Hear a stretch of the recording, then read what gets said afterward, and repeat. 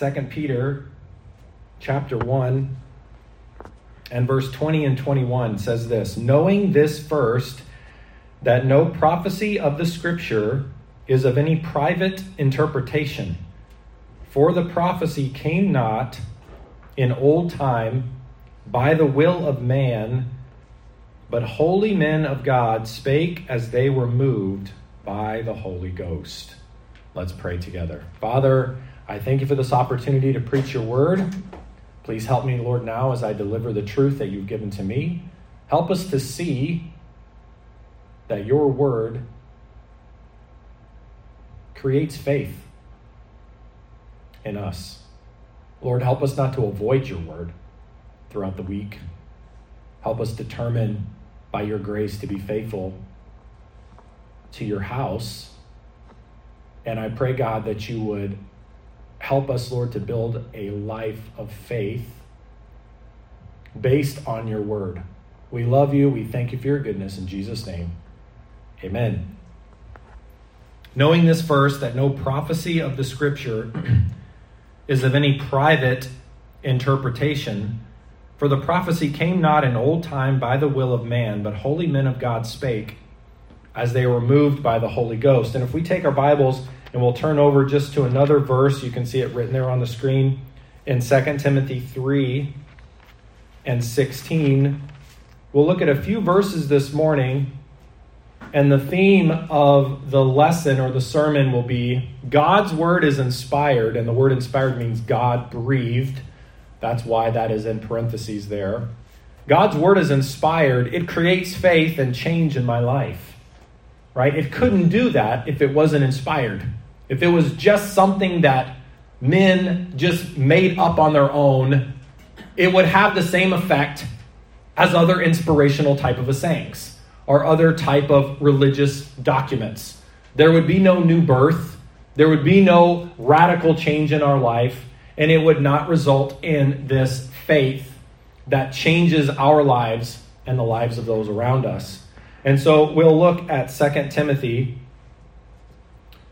3 and verse 15. Let's begin in verse 15. It says, and that from a child thou hast known the Holy Scriptures. And can I just say for all the parents out there, this is vitally important if we are going to train our children to be adults of faith. If they're going to have faith, it is our responsibility to not tell them, you're a Christian. It's not our responsibility to say, you're in a Christian family. It's our responsibility primarily to teach them the Scriptures. That is how someone becomes a believer. That is how someone becomes a Christian. That is how someone lives a life of faith. And so, by inspiration of the Holy Spirit, the Apostle Paul is the one who wrote 2 Timothy. He's writing it to a pastor that he had trained. Being 2 Timothy, this is the second letter he wrote to him. And he's teaching him that from a child you knew the Scriptures. Now, how did Timothy get to the place now where he was serving the Lord faithfully? Whether or not he's a full-time pastor or not is immaterial. God doesn't call everyone to be a pastor, right? But to be a Christian that carries on the faith for the next generation. It's because he knew the Scripture. Notice the power of the Scripture before we even get to verse 16, which is the main verse we're trying to approach here. The power of the Scripture in the life of a child is such that it will carry him into adulthood, into a life of faith. It's not the parent that does that through their pressure. It's the Holy Scriptures that do that. Our primary responsibility as a Christian parent is to teach our children God's Word. Can I say that's my primary responsibility as a pastor, is to preach and teach God's Word. The ministry of the Word. Someone asked me a couple weeks ago, what do you do all week? Well, it takes a lot of work to prepare for these 2 hours. A lot of prayer and a lot of work. And when I go and I teach in the Bible college that I'm blessed and privileged to teach at, what do I teach? There may be some stories I teach from my experience of the past, but primarily each teacher is teaching God's word. That is the primary thing that results in change and growth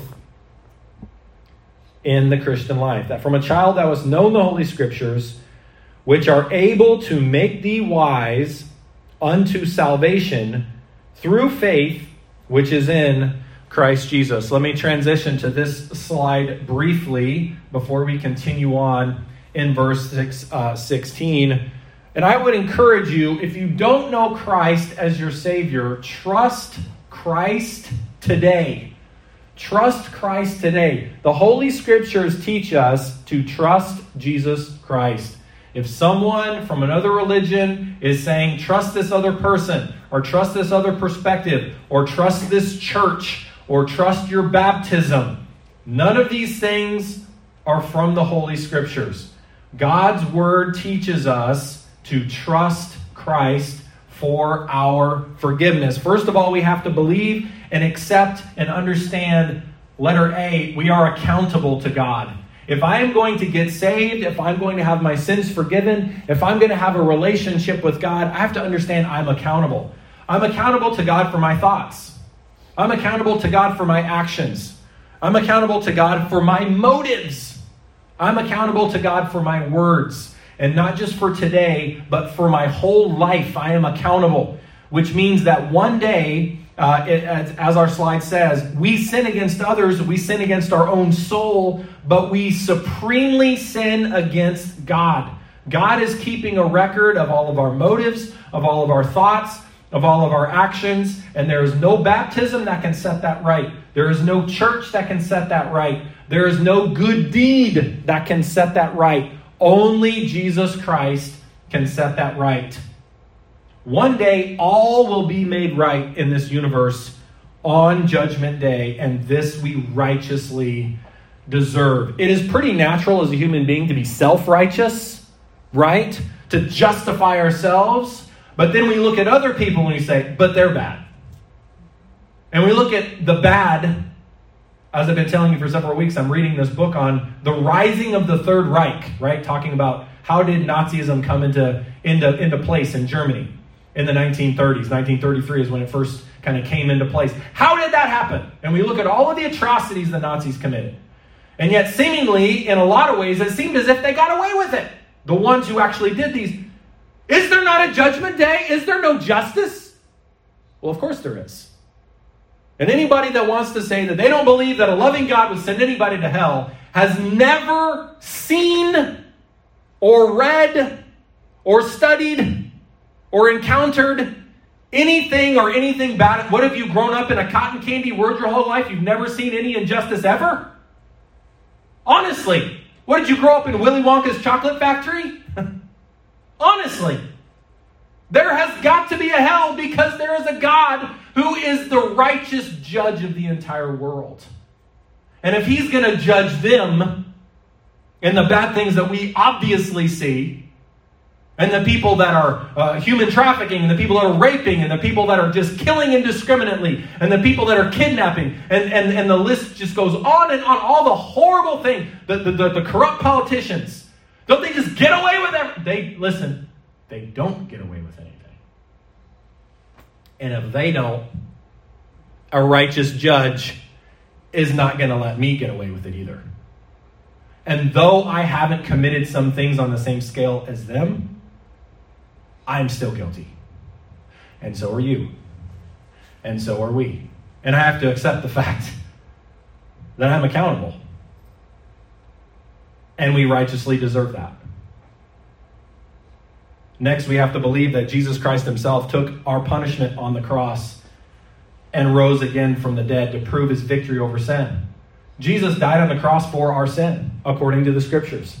He not only died for our sin, he rose victorious, which means the righteous judgment that we deserved for the bad things that we have done and the bad things that the entire world has done, Jesus took all of that sin upon himself, and he absorbed it in himself, and his sacrifice on the cross completely, his innocence and his purity and his love. You see, because he wasn't a sinner, he wasn't just another man, he was God himself in the flesh. He was God incarnate. He was Emmanuel, God with us. And when you place all of the sin of the world on a sacrifice as pure and righteous and perfect as Jesus Christ, and he's the only one who could have done that, when he paid for the sin he did not commit, but he became sin for us who knew no sin, that we might be made the righteousness of God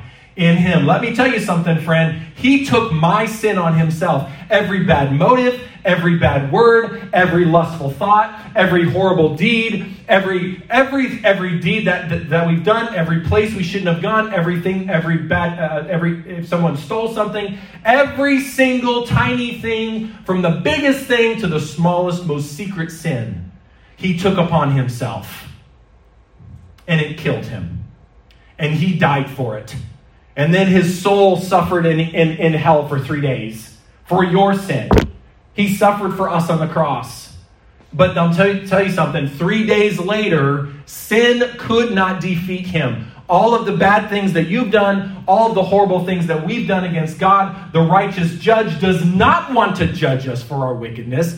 His love provided for Jesus Christ to die for our sins. And if we will willingly accept what he has done for us and say, I completely believe that you died for my sin, that you rose from the dead, and I am going to transfer my trust from myself and my religion into you completely on what you did back 2,000 years ago. At that moment, the Bible says, you are born again. You are a new creature in Christ. And from that day forward, that's what it means to be a Christian. And listen, friend, this happens one time. How many times did Christ die on the cross? Once. There is one sacrifice for sin. There is one lifetime. And there is one choice that we have to make. Trust Christ today. How does that happen? You have to ask him. Whosoever shall call upon the name of the Lord shall be saved. We have to ask him. We have to be willing to say, I completely trust in what you did to save me. And that is what it's saying in verse number 15. The Holy Scriptures are teach us. We don't find this message anywhere else. We don't find this message anywhere else. We don't find this in the history books. We don't find this in the historian back during Jesus' time period called Josephus. We don't find it anywhere else. We find it in the Holy Scriptures. And we see in verse number 16, 2 Timothy 3 and verse number 16, all Scripture is given by inspiration of God.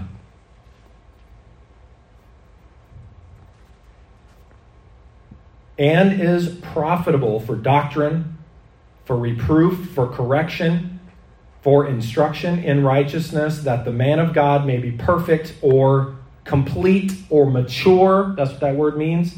Thoroughly furnished unto all good works. Now, remember specifically in that verse, he's speaking to Timothy as a man of God or as a pastor and teacher. And that's why he's saying, this is how you prepare, so that you can be prepared. You prepare yourself for ministry by knowing the Scriptures. And the Scriptures are given by inspiration of God. How many of you like going to the dentist? Help us all. Not my favorite place. It has improved, I will say, the technology and the new techniques. Back in the day, going to the dentist was torture. Even if you had clean, good teeth, it seemed like it was torture. They've got these little tiny hooks and the picks, and they're just going at it, right? And just scrape. Look, that noise just puts this weird feeling in the pit of your stomach, like, I just really don't want to be here right now. Right? And I'll never forget, as a little kid, my dad was in the military, so we had free dental care.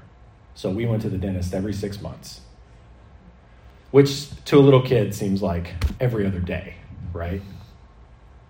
But I'll never forget laying in that, you feel so vulnerable laying in that chair, don't you? Just laying in the chair like, I can't move, and here they're coming at me with sharp instruments. And dentists don't do this anymore, and I think they should get back to it. But up above, right in front of your face as a little kid, there was this poster of this little kitten hanging on by its claws and just like hanging on, right?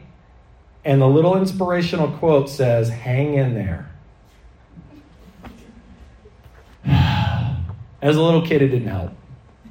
I'm just going to go ahead and say that, right? And oftentimes when we think about the word inspiration, that's kind of what we think. We think about the word inspiration as if it is something where we are thinking creatively or we're trying to kind of lift up the spirits. But when it's saying that God's word is inspired, it doesn't mean that he kind of moved over these men whose names most of the time are written with the book. Not always, but many times they are.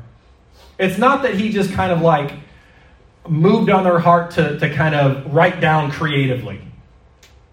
Okay? It's not like, oh, I'm inspired and I'm going to go for a jog. I'm inspired. I think I'm going to go and paint the most beautiful thing ever. Or the word used in that sense. The word inspired in the Greek actually is made up of two Greek words, and these words literally mean God breathed. God breathed. God breathed. It says all scripture, script, right? Scripture is the word that we use talking about the Bible. Okay, holy written, holy writ is another way of saying that. All of this came by inspiration of God and is profitable. And we're not going to go through all the definitions of those words, but the one point we're trying to make this morning is God's word is inspired.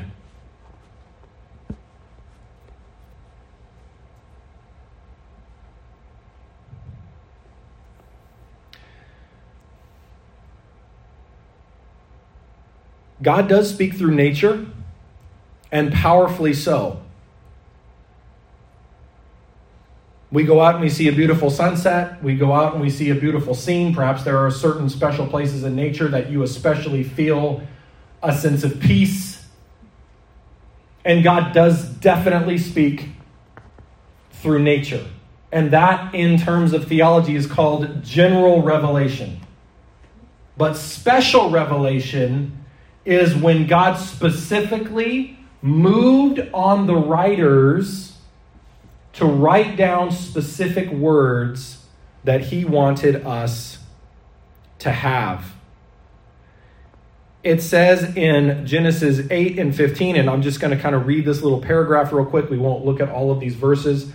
But it says, God spoke to Noah in Genesis 8:15, and in 9:8, God spoke to Hagar in Genesis 16 and to Abraham in Genesis 24. He spoke to Jacob and to Laban, his father-in-law, in Genesis 31, and to Jacob again in Genesis 46. He spoke to Moses many times, some of which are in Exodus 6 and Exodus 20. We know that God speaks. And when God spoke to these men, they specifically, at certain times, God told them, write this down. The inspirations of the scriptures, specifically, this word inspiration, this is the only time this word is used in the Bible, and it does not mean we are building this doctrine of the divine inspiration of the scriptures on one verse only.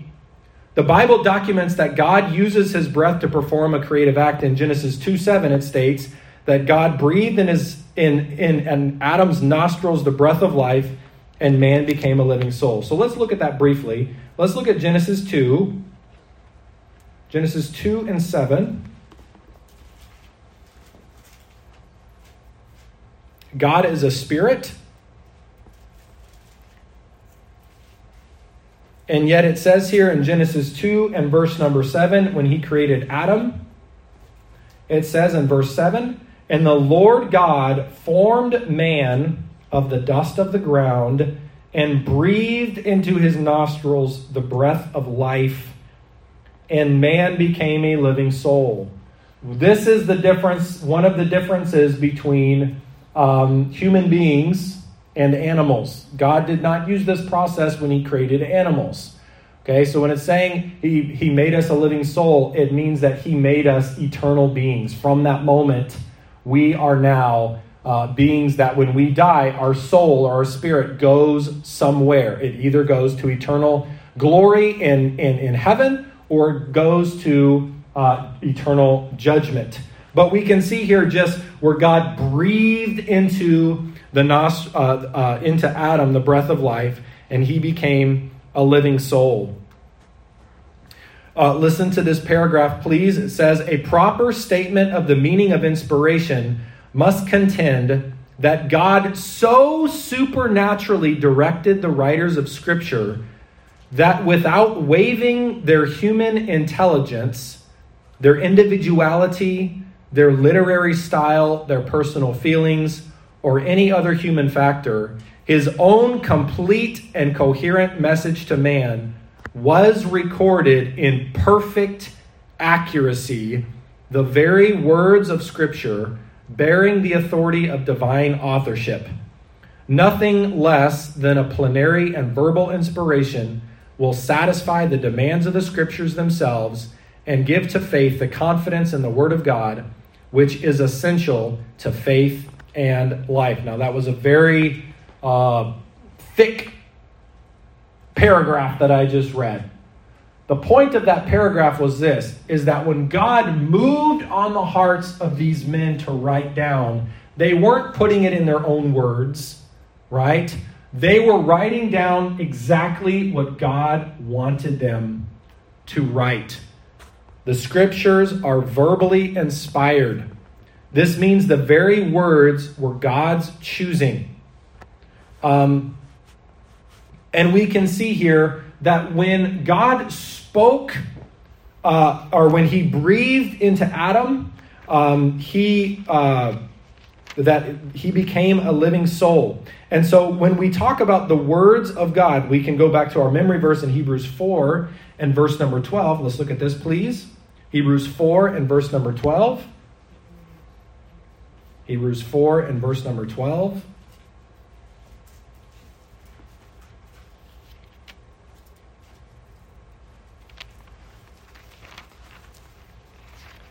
We're talking about the power of God's word.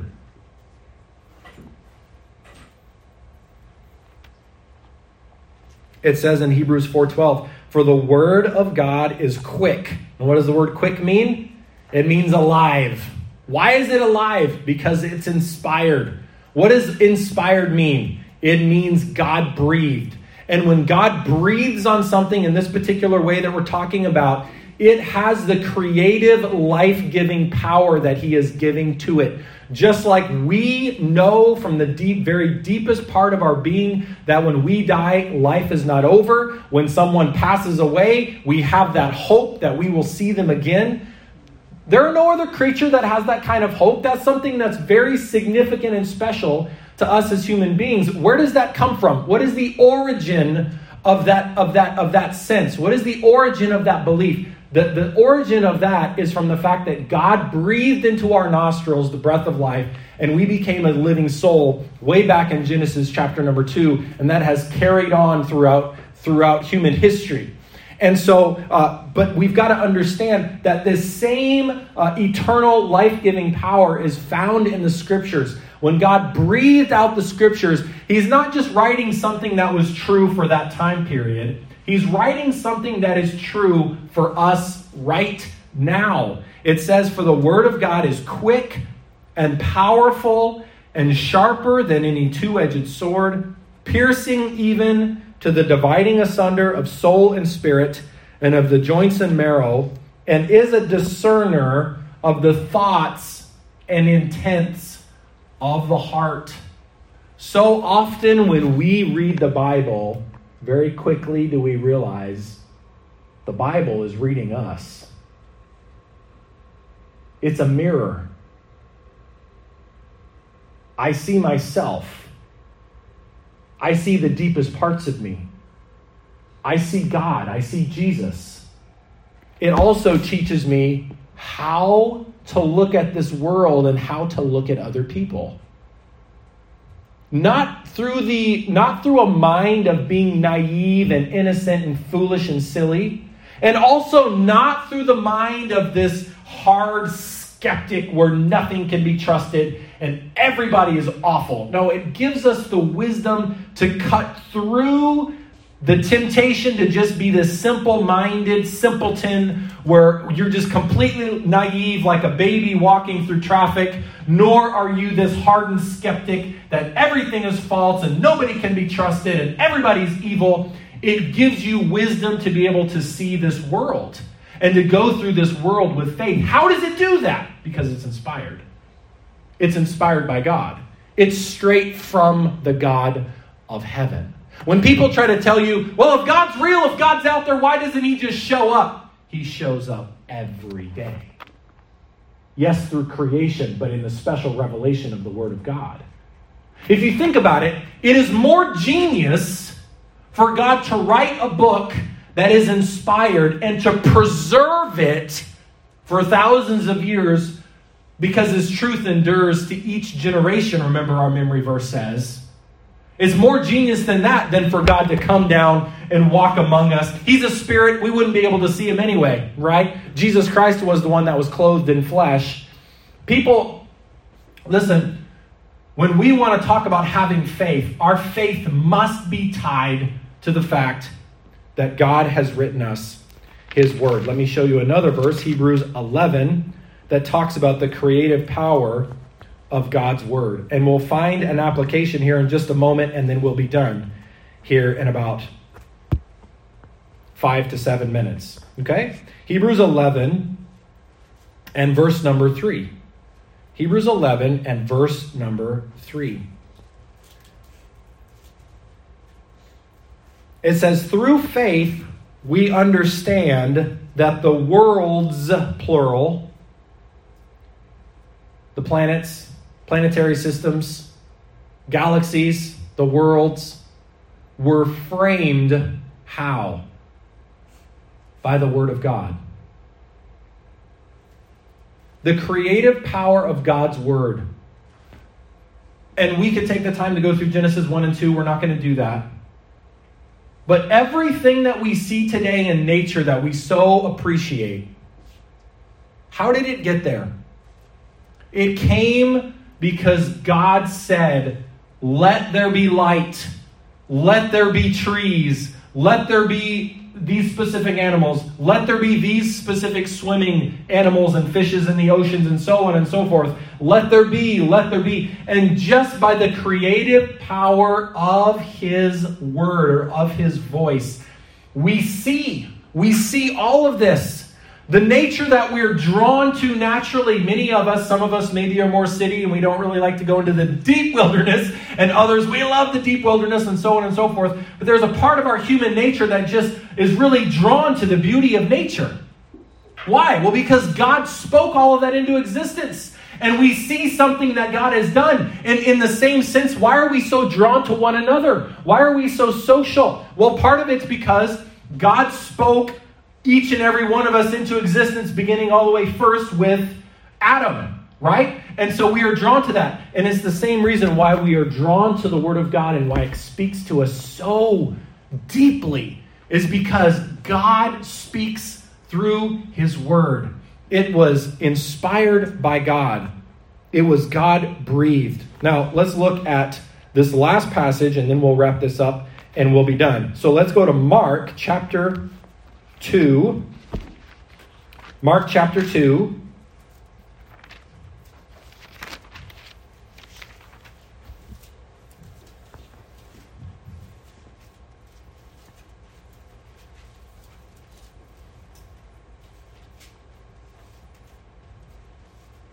And we're just going to briefly look at this story of this man that was carried into this house He couldn't walk. Okay? He was so sick he couldn't walk. But he was carried by 4 of his friends into the presence of Jesus. And the point I want to make from this story is notice the power of the words of Jesus. Notice the power of his words. It says in verse 1, and again he entered into Capernaum after some days, and it was noised that he was in the house. And straightway many were gathered together, insomuch that there was no room to receive them. No, not so much as about the door. Look at that next phrase. And what did he do? What did Jesus do? What was his ministry? He preached the word unto them. Listen, if we want to be followers of Jesus, we need to be hungry to hear the word of God preached. Because if we were living in the time when Jesus was physically on this earth and we went to go see him, that is what we would be doing. That's how we would enjoy his ministry. Yes, he did miracles, but his primary form of ministry was preaching the word, preaching the gospel, declaring and proclaiming. Why was that so important to Christ? Why did he do that? And we'll see here in just a moment, and I'll just go ahead and just kind of tell you up front, and then later in just a moment, we'll go through it. Because through the preaching of the word, if we will listen to those words and receive it by faith, the creative power of God himself begins to work in your heart, and that is how your life is changed. How did he change this whole world? How did he change the whole pre-galaxy? How did he change this whole pre-universe to becoming a universe? By the power of his word. By the power of his word. So now he gives us his word, the Bible, and we come to hear preaching. You say, well, back in Jesus' day, in Jesus' ministry, how did people's lives get changed? Yes, he did touch them. But the primary way that Jesus changed people's lives was through the power of his spoken word. The power of his spoken word. This house is so full, they can't even get this guy in. Right? It's like the subway at 4 or 5. Just, really? Right? Here I come. Squish in. That's the way it was. Right? The TTC at the wrong time of day. And imagine, they're not trying to squeeze a guy in that's standing up. They're trying to squeeze a guy in that's on a stretcher.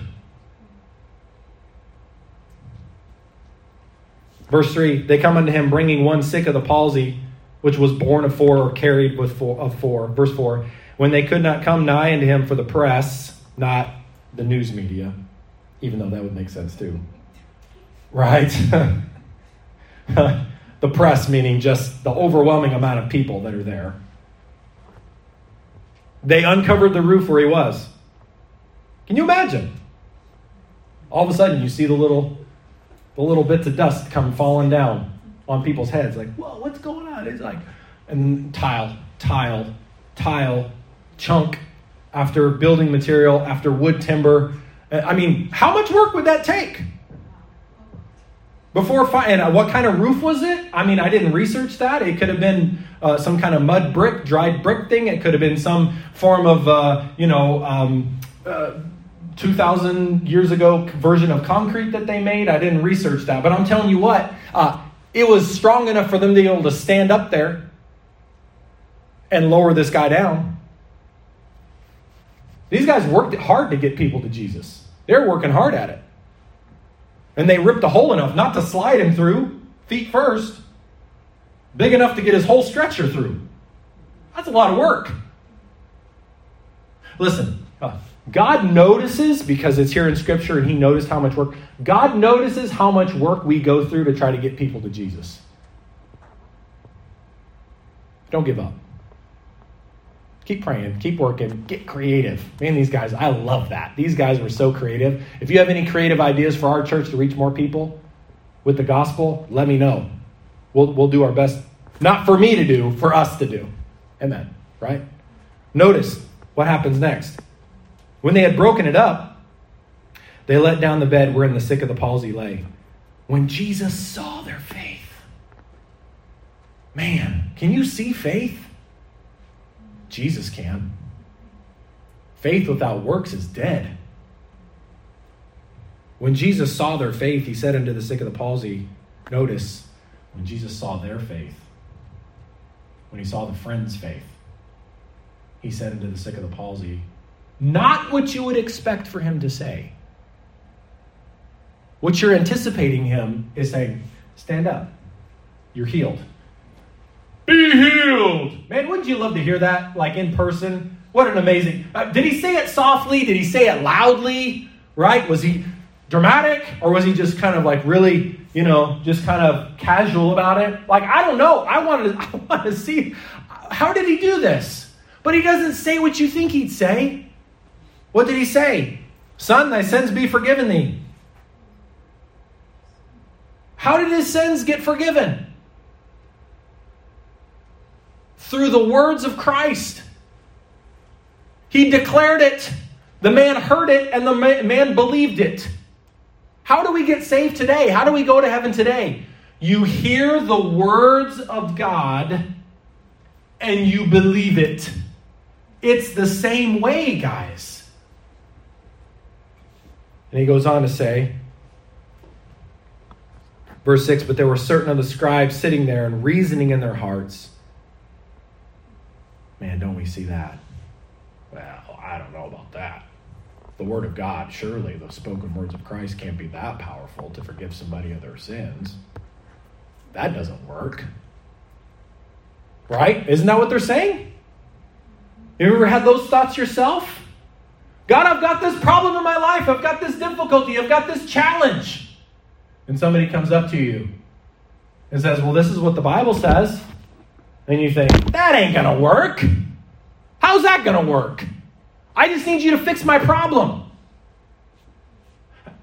Notice how he fixes it. He fixes our problems through giving us the word of God.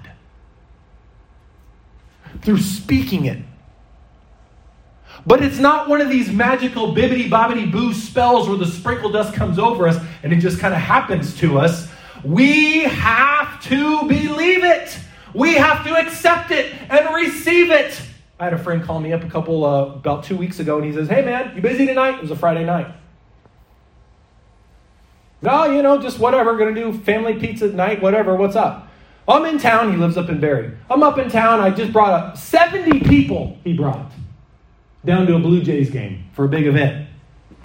We had some people not show up. I have 4 tickets left. You want to come to the game? Yes, I want to go to the game. You giving me free Blue Jays tickets? I'm going to go. That's just the way it is. I live 10 minutes away. Praise God. Okay, send me your email address. I'm getting excited. I'm getting excited. Call my wife up. April, we're not busy tonight, right? Right? Brother Jesse's going to give us free Blue Jays tickets. We got to go.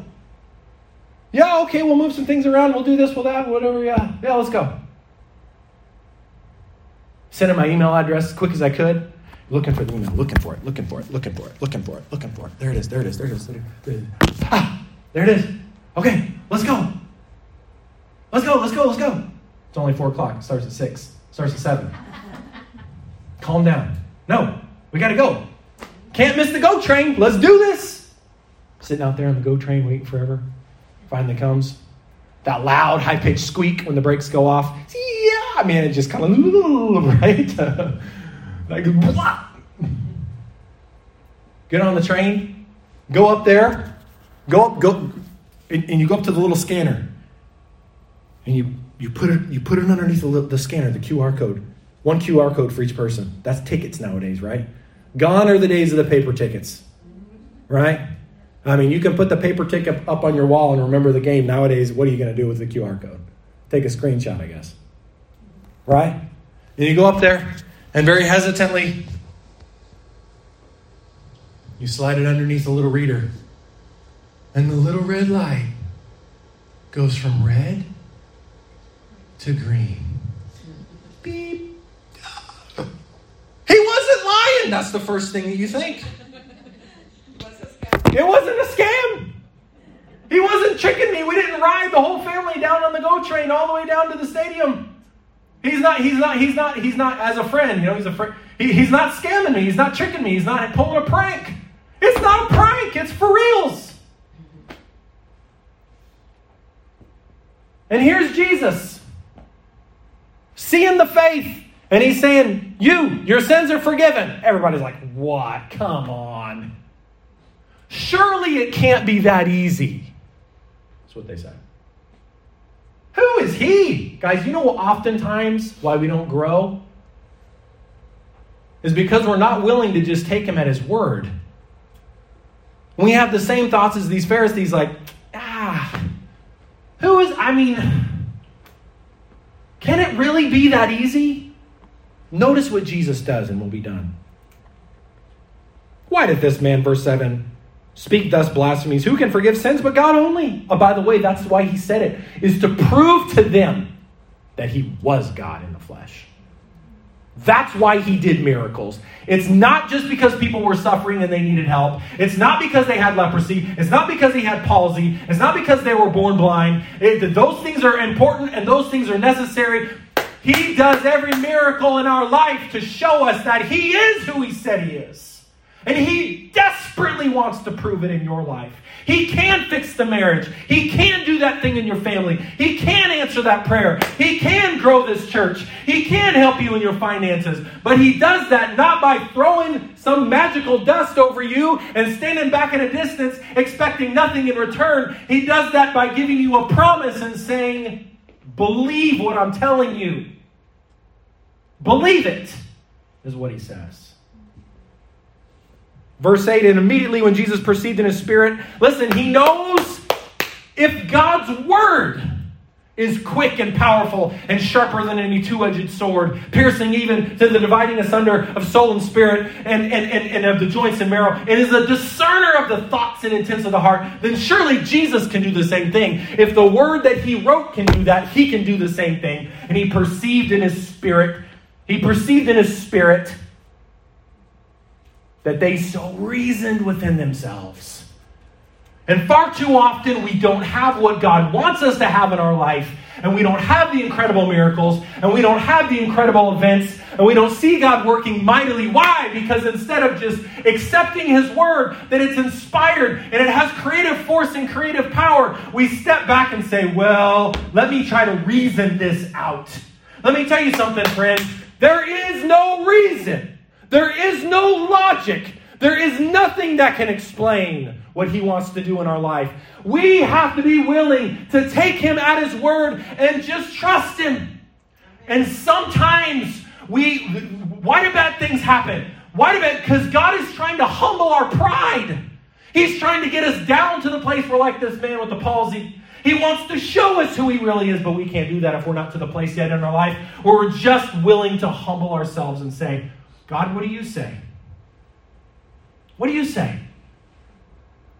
We need to decide today, you know what? I am just going to take him at his word instead of stepping back and trying to reason everything. Listen, do not fault. Reason is shallow.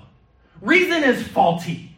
God has given us reason, but it is not the ultimate test of truth. God's word is the ultimate test of truth. Your reason is not inspired. Your logic is not inspired. God's word is inspired.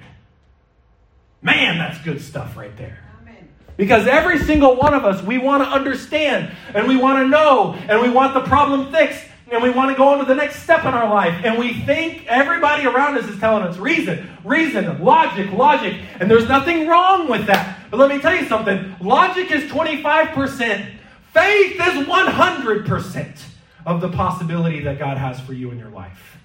And faith comes by hearing, and hearing by the Word of God. That's how we get born again. That's how we grow. And far too often, we're sitting back like the Pharisees and trying to reason and figure it out and saying, I know that's what the Bible verse says, but it just can't be that simple. Notice what it says in verse 9. Oh my word, look at these words, guys. Whether is it easier? How did he describe this? Some of you, listen, I'm supposed to be done, but I don't care. Some of you are feeling guilty about something that you did years ago. You're letting Satan beat you up. Guilty over things you did, and words you said, and actions you did from years ago. And this man's entire life's worth of sins, how does he describe forgiving them? Easy.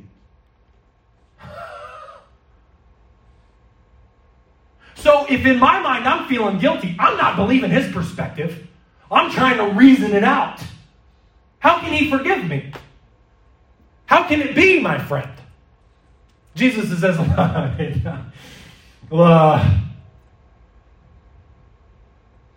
if you take this passage as proof, it is easier for Jesus Christ to forgive our sins than it is for him to raise up someone who physically cannot, impossible for them to walk.